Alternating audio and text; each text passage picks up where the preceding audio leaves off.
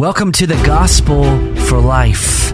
We have 4 Treasure Valley pastors committed to showing that the gospel is not just for that religious part of your life, but rather it's for all of life. You never graduate from the gospel. I'm Josh Bales, pastor of the Well Church, here with Russell Herman, pastor at Cloverdale United Reformed Church, Phil Moran, pastor at Christ Presbyterian Church, and Jonathan Van Hoogen, pastor at Dayspring United Reformed Church. Now, if you'd like to find out more about us or catch past broadcasts or get information about our annual conference, you can find us at reformationboise.com. Welcome to the Gospel for Life. We have been speaking about Advent for a little while, and I know probably uniquely speaking more about the second advent of Jesus Christ, his second coming into this world. However, today we, and by we, I mean Vinny Henke from Valley Life Community Church. Good morning, Russ. And Ryan Hempel from Treasure Valley RPCNA. Good morning. And Jonathan Van Hoogen from Dayspring United Reformed Church. Good to be here. And today we are going to transition into talking about Jesus's first advent, his first coming into this world. And once again, we are utilizing the writings of J.C. Ryle, minister from the late 1800s, Anglican minister, who has some wonderful work that he has done with regard to the Gospels, and many a minister have benefited from those expository thoughts, myself included. And so hopefully, as we share Ryle with you, you will also benefit from his writing and teaching. Mm-hmm. And Vinny's going to start us off by taking us into the Gospel of Luke. From Luke chapter 1, beginning at verse 26 through 33 from the ESV. In the 6th month, the angel Gabriel was sent from God to a city of Galilee named Nazareth, to a virgin betrothed to a man whose name was Joseph, of the house of David, and the virgin's name was Mary. And he came to her and said, "Greetings, O favored one, the Lord is with you." But she was greatly troubled at the saying, and tried to discern what sort of greeting this might be. And the angel said to her, "Do not be afraid, Mary, for you have found favor with God. And behold, you will conceive in your womb and bear a son, and you shall call his name Jesus. He will be great and will be called the Son of the Most High. And the Lord God will give to him the throne of his father David, and he will reign over the house of Jacob forever, and of his kingdom there will be no end." J.C. Ryle comments on these verses by writing, "We should notice in the first place the lowly and unassuming manner in which the Savior of all humanity came among us. The angel who announced his advent was sent to an obscure town of Galilee named Nazareth.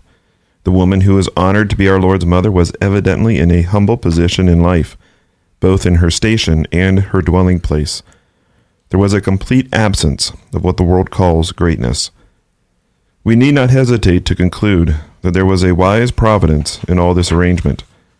The Almighty Council, which orders all things in heaven and earth, could just as easily have appointed Jerusalem to be the place of Mary's residence as Nazareth, or could as easily have chosen the daughter of some rich scribe to be our Lord's mother as a poor woman. But it seemed good that it should not be so. The first advent of Messiah was to be an advent of humiliation. That humiliation was to begin even from the time of his conception and birth. Let us beware of being ashamed of poverty if God lays it upon us. The condition of life which Jesus voluntarily chose ought always to be regarded with holy reverence. The common tendency of the day to bow down before rich men and make an idol of money ought to be carefully resisted and discouraged. The example of our Lord is a sufficient answer to 1,000 groveling ideas about wealth which many assume to be right. Though he was rich, yet for your sakes he became poor. 2 Corinthians 8:9. Let us admire the amazing condescension of the Son of God. The heir of all things not only took our nature upon himself, but took it in the most humbling form possible. It would have been condescension to come on earth as a king and reign. It was a miracle of mercy beyond our comprehension to come on earth as a poor man, to be despised, suffer, and die. Let his love constrain us to live not for ourselves, but for him. Let his example daily bring home to our conscience the words of Scripture. Do not set your mind on high things, but associate with the humble. Romans 12:16.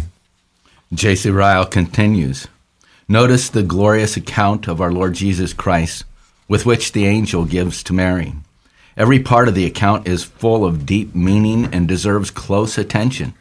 Jesus will be great, says Gabriel. Of his greatness, we know something already. He has brought in a great salvation. He has shown himself a prophet greater than Moses. He is a great high priest, and he will be greater still when he shall be owned as a king. Jesus will be called the Son of the Highest, says Gabriel. He was so before he came into the world. Equal to the Father in all things, he was from all eternity the Son of God.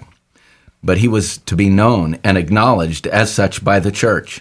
The Messiah was to be recognized and worshiped as nothing less than truly God.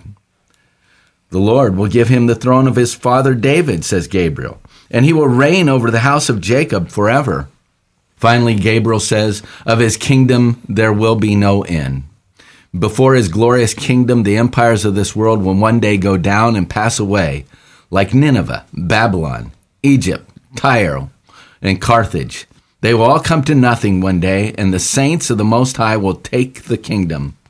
Before Jesus, every knee will one day bow and every tongue confess that he is Lord.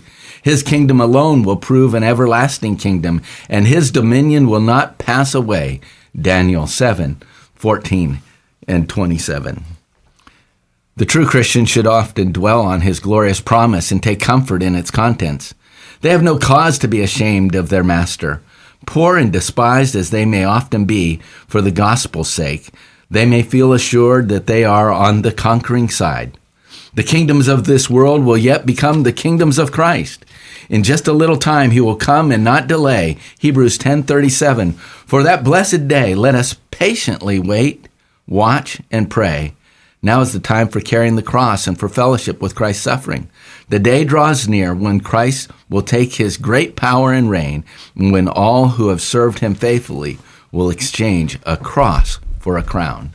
In our readings for the day, in this passage, you have a message coming to Mary, and the message really gives us two pictures, one of poverty and the other one of power. And so it really represents in so many ways his first advent and his second advent. And his first advent is one of, as Raya would say, one of poverty. What is all involved with that? What does it mean that Jesus' first advent was one of humiliation? Well, it begins with his descent from the throne of heaven, right? So it just immediately he's giving up infinite wealth, power, all the things that go with his deity as he clothes himself in humanity. In that first one, leaving the realm of heaven to walk among us as human being. That begins the humiliation right from the very start. I like how Ryle put it, even if Jesus had come to a royal house, on earth to be king was king, that still would have been a condescension. But it's so much more beyond what we can comprehend that he came as into a poor family that had nothing of earthly value that we can tell. Was in a town that one of his disciples, when Philip was called, and his response when he found out Jesus is from Nazareth, he says, "What good can come out of Nazareth?" It was that neighborhood. How do we know that Jesus was born into a poor family? We do know that, but how do we know that? We know it because Scripture tells us that. We know that as he pointed out, this is a town of Nazareth. These were, Joseph and Mary, just common people.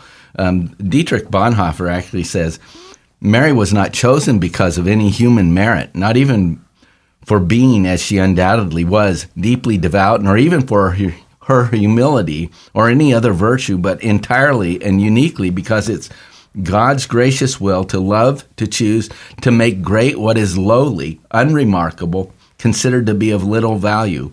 Mary, the tough, devout, ordinary working man's wife, living in her Old Testament faith, hoping in her Redeemer, becomes the mother of God.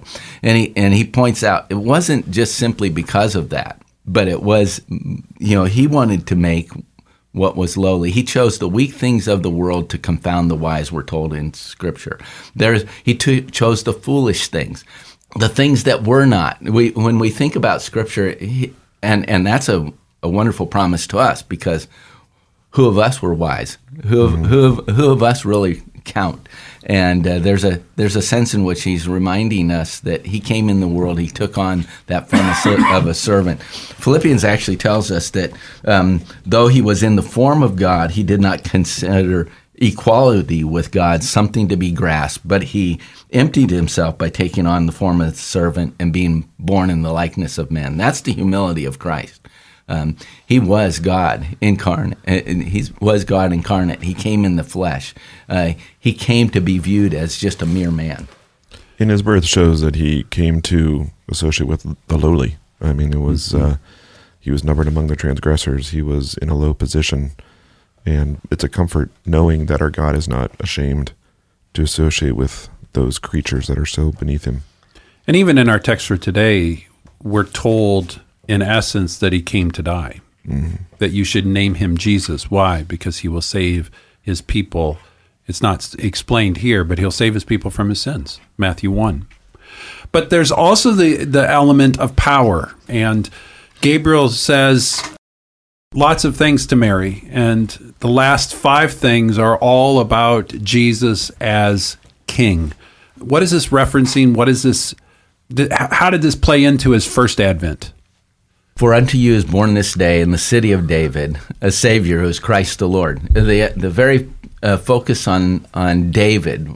He is the royal. He is in the royal lineage of David, and we were told in the Old Testament that David will have someone sit on his throne forever.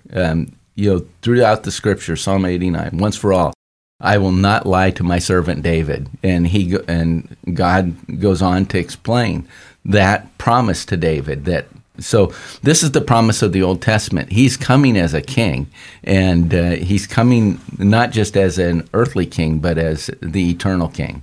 Oftentimes we tend to just kind of breeze through the genealogies as they're given to us in Scripture, but they do have a purpose there, and the Holy Spirit has put them there for a reason, for us to learn and to be encouraged and comforted by them even. And one of those reasons is it shows Christ's fulfillment of that promise that he would be the son of David, and that prophecy of old that he would be king. But then we also have in 1 Peter, when Peter is talking about the salvation that the prophets of old long looked into diligently, they were searching to know when these things would take place, the Christ of his sufferings and subsequent glories. So here, as Gabriel comes and gives this message to Mary, there's humility there, but there is glory to come. Not to pick a fight with a dead man, but I will disagree slightly with J.C. Ryle. He will write, the day draws near when Christ will take his great power and reign. Jesus Christ has already taken his place and has his power and is reigning. That day is not coming. That day has come with the ascension of Jesus Christ to the right hand of God the Father, and Jesus Christ reigns in power and glory. So I'm not waiting for that day. What I'm waiting for is for him to put his last enemy under his feet. That's correct. Right. There comes a day when all enemies of God will be put asunder. That day I'm waiting for. But I'm not waiting for the day when Christ will reign, because that day happened with his ascension. Well, you've been listening to The Gospel for Life. We will see you next time.